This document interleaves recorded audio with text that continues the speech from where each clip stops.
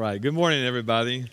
If you have your Bibles, go ahead and turn to Matthew chapter 3, and we'll be at verse 13 is where we'll start. So Matthew 3:13. I do want to thank Jesse and the team, the worship team, the tech team. What a great worship experience this morning. Just awesome. We're in this series that, by now we're in a series called Jesus, where all this year we're just going to talk about Jesus. Is that okay? All right, that's what we're going to do. And we're looking at his life events and teachings that's recorded by Matthew, Mark, Luke, and John. And today's life event will be centered around his baptism. I'm really thankful for Pastor Michelle earlier talking about us being baptized and what that means. But I really want to look at it from the standpoint of Jesus being baptized, what it meant for him, which has big implications for us. And the title I came up with for today is Stand Your Ground. I know that's a legal term.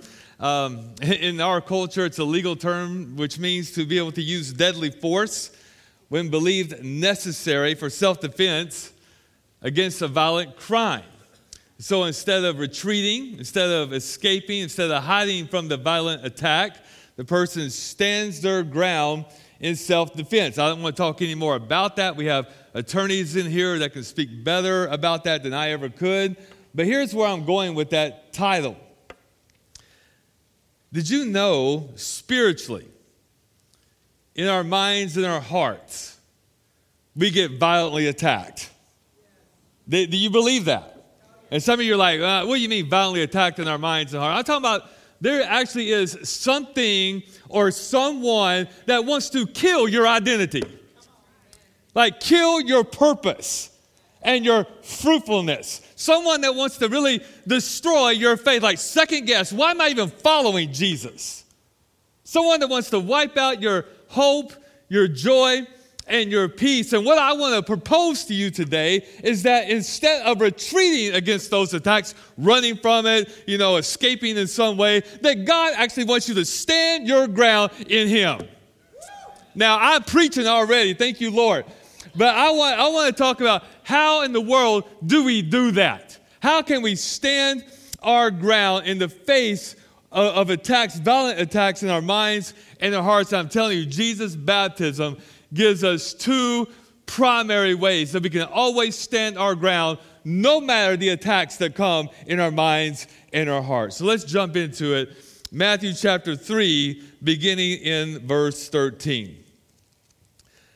Then Jesus came from Galilee to the Jordan to be baptized by John. Of course, this is talking about John the Baptizer, John the Baptist. He came to prepare the way of the Lord. And he did that by testifying of the coming Christ and witnessing about him. But he also did that by preaching repentance and baptizing people. And actually, and we won't go there, but just verses before this, Matthew 3:6, it was said that people were coming to John to be baptized, confessing their sins they were baptized. So John's baptism was known as a baptism of repentance, a baptism where you confess your sins for the forgiveness of sins. That's John's baptism, which then brings up the question, well, why in the world would Jesus be coming to John for baptism when John's baptism is a baptism of repentance, confession, and forgiveness of sin? Well, I think John asked the same question. Because look at the next verse. But John tried to deter him, saying, I need to be baptized by you, and do you come to me? John is trying to prevent Jesus from doing this. He's like, this doesn't make sense. This seems illogical. This seems like we need to switch places here. I need to be baptized by you, and do you come to me? I really want you to think about the magnitude of this moment. Think about what happened before this moment. You can read this in John 1, verses 27 through 30. But before this moment, John has already testified about the Christ, that he is unworthy to untie or carry the sandals on the feet of Christ. John has already testified about Jesus, that Jesus, he's the one coming that won't baptize you with water, but he will baptize you with fire and the Holy Spirit, which means Jesus, this one that's coming, is the judge. Before this moment, John has already seen Jesus from a distance and said, look, the Lamb of God who takes away the sin of the world, which was a startling statement. Startling. Everybody would have thought, wait a minute, John, don't you mean, look, the Lamb of God who takes away Israel's sin? Don't you mean, look, the Lamb of God who takes away Jewish sin? John is like, no, look, the Lamb of God who takes away Roman sin. Your enemy's sin. Look, the Lamb of God who takes away the sin of the world. Before this moment, John has already testified about Jesus. This one that's coming, Jesus, has surpassed me because he's before me, which means, you know what? I was born before Jesus. Who cares? He's always existed. He's God. That's happened before this moment. Now, in this moment, John and Jesus are face to face in the Jordan. What would you do if you were John? And I hope no one's arrogant enough to say, well, I would just baptize him and just do what Jesus said.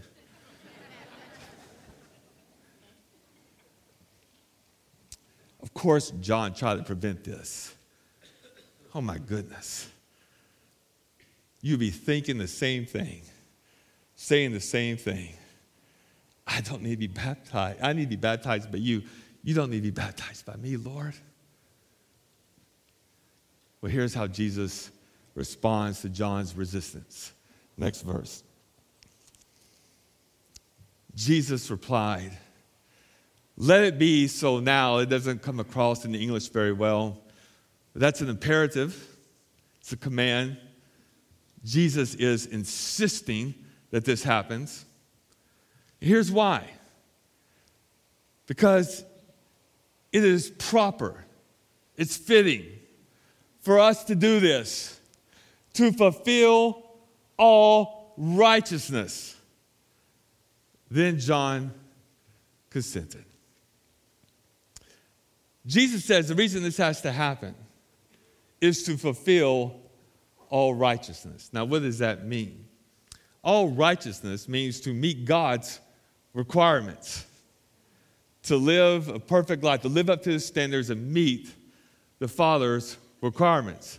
Obviously, Jesus did not meet John's requirements, did he? The requirements for John's baptism is that you have sin to repent from, sins to confess, sins to be forgiven for. Here's a situation where Jesus did not meet the requirements, but he's not there to meet John's requirements. He's there to meet God the Father's requirements, who says, hey, Jesus, I want you to go be numbered with the transgressors, be identified with them, don't sin, no, and save them. He's there to meet the Father's requirements. Now, don't miss the magnitude of Jesus saying that. If I ask you, what did Jesus do for you? Most of us, including me, would say something. Well, Jesus died on the cross to save me from my sins. And you're right. He did do that for you. He did more than that. He only died for you. He lived for you. Did you know that? He lived the life you and I should have lived. He lived meeting the Father's requirements so that when he went to the cross, he was a perfect, one-time, all-sufficient sacrifice. And so that when he went to the cross, his perfect righteousness that he fulfilled could be transferred to you, and your unrighteousness transferred to him.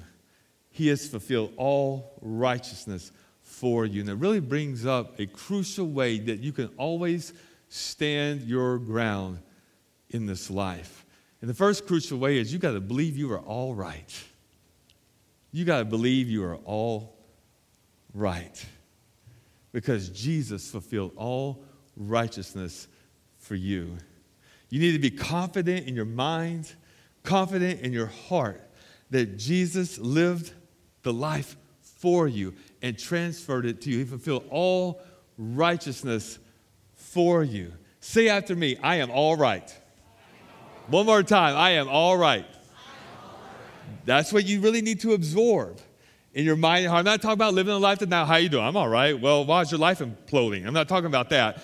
I'm talking about just having it stuck in your mind and your heart. I'll never, ever have to lose footing in my walk with Christ because Jesus fulfilled all righteousness for me. I talked to so many people. Man, I disappointed my family. I let them down. I let so-and-so down. You were never holding them up, right? And you start losing your footing and all this stuff. And here's the thing. And let me talk for a minute.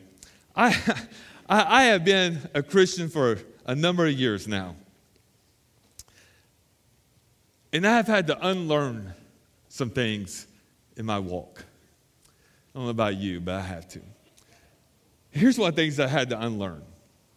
Whenever I messed up, whenever I failed in some way, whenever I let my family down, whenever I let bosses down, things like that, whenever I just, messed up in some way, let anger get the best of me, let selfishness get the best of me, let fear get the best of me, I would lose my footing in Christ. I would start running in different directions. And I would run in one of two ways. One way was that I would start disconnecting from people. I would start disconnecting from God, like run and hide. And instead of believing His righteousness was upon me, I started believing, no.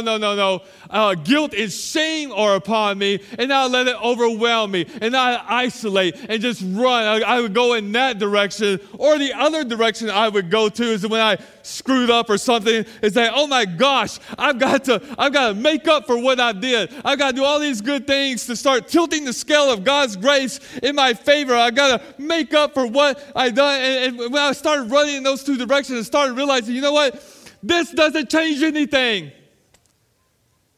All it does is leave me in this cycle of eventually come around, but then I start doing the same thing over and over again. Come around, but do the same thing over and over again. I started asking myself this question that I think we're going to put up here. What are ways I can break the cycle? Like, what are ways I can break this pattern? How can I change this? And I would ask myself this, and the way I would answer this question, and I would hear people from the church answering the question this way as well, is that the way you break the cycle is you read your Bible more, pray more, go to church more, serve more, blah, blah, blah. And don't hear me wrong. Those are good things. Okay? Do those things. But I'm telling you, there's something else foundational here. What are ways I can break the cycle? What if I told you the answer to that question has nothing to do with you doing more and trying harder, but it has everything to do with you believing more who Christ is and what He's done for you? But no. I've got to at least do some good things and make up for what I did. I got to live a righteous life and give it to God. If that's your belief, you don't believe the gospel. The gospel is you don't live a righteous life and give it to God. The gospel is that Jesus lived a righteous life and gave it to you. Did you know that? Let's put that on the screen. Jesus lived a righteous life and gave it to you. The gospel is never, I got to live a righteous life and give it to God. The gospel is always, Jesus lived a righteous life and gave it to you. When you take that to heart, when you really are confident of that, then you know that you know that you know. When you mess up, sin is never, ever an occasion to start running for God. I got to tilt the scales in my favor. I got to make up for what I did. It's never, ever an occasion to run for God. Sin as well is never an occasion to run from God. I think that's the next one. Sin is never an occasion to run from God. I got to hide. I got to disconnect. I got to live in guilt and shame. It has nothing to do with that. Sin is always an occasion to remain in Him. To keep seeking Him, and knowing Him, and learning from Him. Never hiding and running and going all these different directions. Sin is always an occasion really to run to God. To stand your ground in the relationship you have with Him. Always.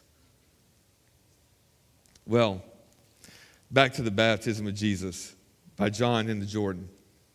Jesus is letting John the Baptist and everyone else know that part of this mission is to fulfill all righteousness. And there's so many implications. Really, there's so many implications when you realize Jesus fulfilled all righteousness for you. It means you really can face your disappointments, face your past. Never let it identify you or define you, but you can face all these things. You have not lost 1 ounce of footing in your relationship with Christ. There's so many beautiful implications of knowing that you are all right because Jesus fulfilled all righteousness for you. Don't miss the importance of that in his baptism. Well, John consented. And John immersed Jesus in the Jordan, as we like to say as Baptists. Jesus got dunked. And Jesus got dunked in the Jordan. And now in verse 16, watch what happened. As soon as Jesus was baptized, he went up out of the water. And at that moment, heaven was opened. And he saw the Spirit of God descending like a dove and alighting on him. And where Matthew writes, at that moment, heaven was open. I want to look real quick at how Mark records it because it's awesome. Mark 1, verse 10. Just as Jesus was coming up out of the water, he saw heaven being what? Torn open. Ooh. Torn open. It means ripped. It's like the skies were ripped open. It was dramatic. It's the same language used that when Jesus died on the cross, the curtain was ripped from top to bottom. Let me tell you something. When Jesus is ripping skies and curtains, when God is ripping those things, it means he's taking action. He's intervening. And it's significant because in Isaiah 64, verse 1, the people of God, their prayer was, oh God, that you would render open the heavens and come down. At Jesus' baptism, this is God taking action. This is God intervening. This is God ripping open the heavens and coming down, revealing himself through his Son. Just as Jesus was coming up out of the water, he saw the heaven being torn open and the Spirit descending on him like a dove. And Isaiah would prophesy in Isaiah 11, verses 1 and 2, that the Messiah would have the Spirit descending on him like a dove. This is the confirming sign that Jesus Christ, the Son of God, is the Messiah. And when you read the commentaries, it's so beautiful. They bring this up and they say, you know what? In Genesis chapter 1, verses 1 and 2, at the beginning of creation, the Spirit was hovering over the waters and creation happened. But here at the baptism of Jesus, the Spirit descends upon Jesus, meaning that God is bringing a new creation through his Son. The Spirit of God descends on Jesus, the Son. And then watch this, Matthew 3, verse 17. This is the next thing that happened. And a voice from heaven said, "This is my Son, whom I love. With him I am well pleased." This is my Son, the voice from heaven says. Such great significance, because in Psalm 2, verse 7, it was known that the Messianic King, God the Father, would say, "You are my Son." Again, confirming Jesus' Son is the Messiah, whom I love. The relationship between the Son and the Father there's an intense love that bonds them. It's an intense love. It literally means the beloved one. It's the heart of the relationship between the Father and his Son. This is my Son, whom I love. With him I am well pleased, which has great significance because in Isaiah 42, that begins a series of prophecies called about someone known as the suffering servant of the Lord, the one that's going to come and die as a guilt offering, as a sacrificial lamb for the people. It's in those great prophecies beginning in Isaiah 42 that we learn the things about the suffering servant. He was crushed for our iniquities. He was pierced for our transgressions. And by his stripes, we are healed. That's in the suffering servant prophecies. They begin in Isaiah 42, verse 1, where God says about the suffering servant, "With you I delight in. With you I am well pleased." Which means that Jesus' baptism this voice from heaven is fitting together that the Son is both the Messiah and the suffering servant. He's the Messiah who has come to establish a kingdom that will never end, and he is the suffering servant who has come to take on the just punishment for our sins. He is both, and the Spirit of God has descended upon him to appoint him, to anoint him, and say, go out and do that mission.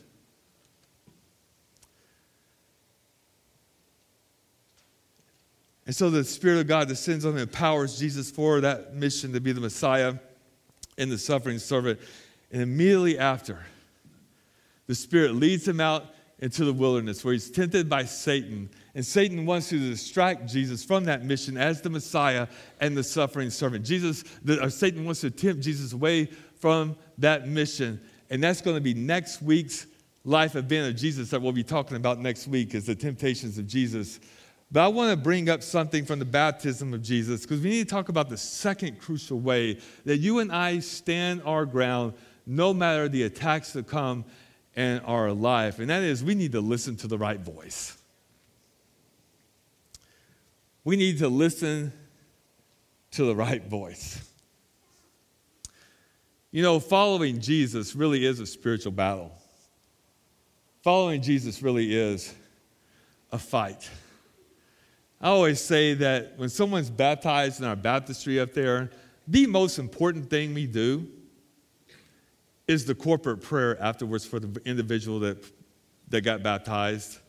Because I've seen it over and over again. Someone gets baptized and they go out really into their wilderness and they're tempted and they can't handle it. But what we do is corporately we pray for that individual. Hey, let them grow in wisdom and stature and favor, and give them the courage to keep going, because this really is a fight. In Matthew 3, Jesus hears the voice from heaven.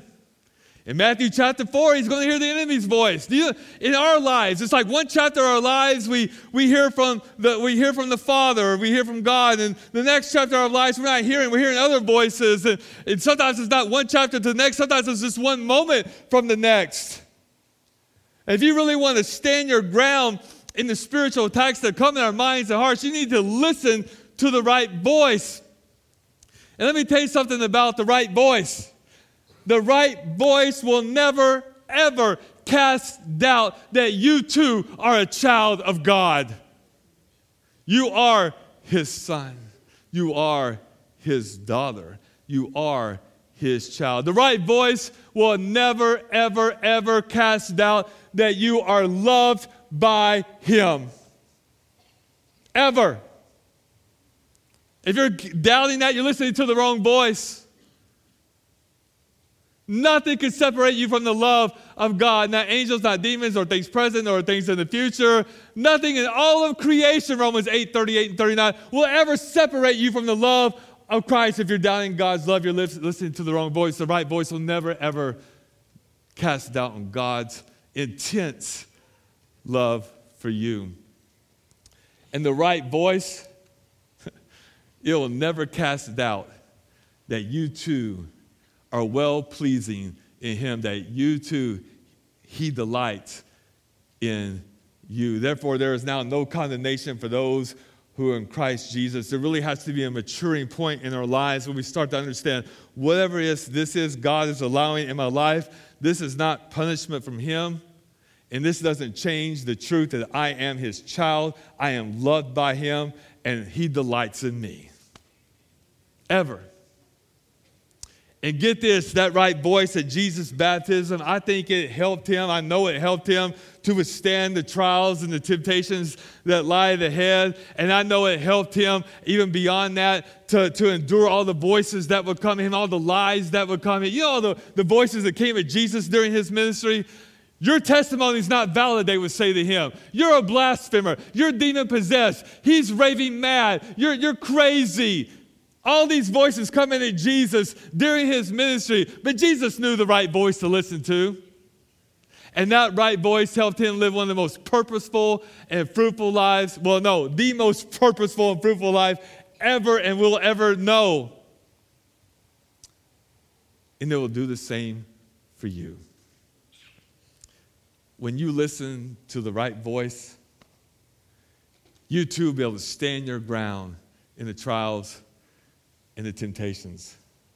And you too, when all those other voices come at you, how could you? Who do you think you are? Just like Jesus heard, you're a liar, you're a failure, you're not good enough, you're alone.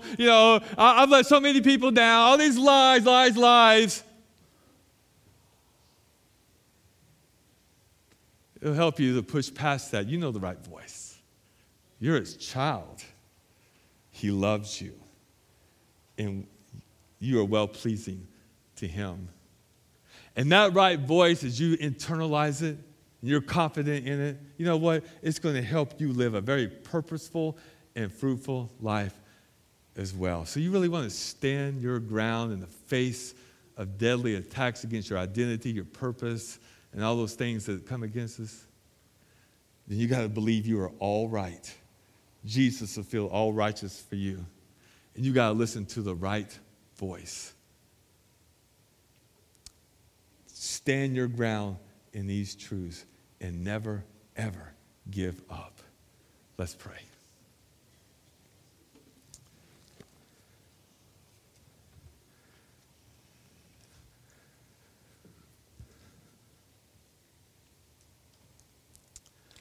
Father, thank you so much for your word today. Thank you, Lord, that we just open it up and learn more about who you are, what you have done for us. Father, thank you for fulfilling all righteousness for me and for everyone in here. Thank you, Lord, that I never have to move in those other directions again of living in shame and guilt, hiding and covering up and running and all those things I used to do. Or going, God, I got to make up for what I've done. I never have to move in those directions again. I can stand my ground that you have fulfilled all righteousness for me. You lived a life for me. Thank you, Lord. Help us to internalize that truth, Lord. Help us to live out all the implications that has for us, the freedom that brings, the healing that brings, the growth that brings. Father, I thank you that you're the one who breaks the cycle. So many times I've asked what are ways I can break the cycle. It's not even a good question. I need a power far greater than myself to do that. You are the only one that can do that. So, Lord, I pray we'll just keep our eyes on you. And, Father, I pray that as we leave out in our own wilderness, wherever you lead us after today, that we'll always take that right voice to heart. Always. No matter what we tell ourselves, no matter the messages we may hear from the world or from Satan, Lord, that we are your child. Loved by you. That same intense love between the Father and Son is the same love you have for us. And we are well-pleasing to you because we have the righteousness of Christ upon us. So, Lord, may that free us to face anything, to stand our ground in you. We love you. We thank you. In Jesus' name, amen.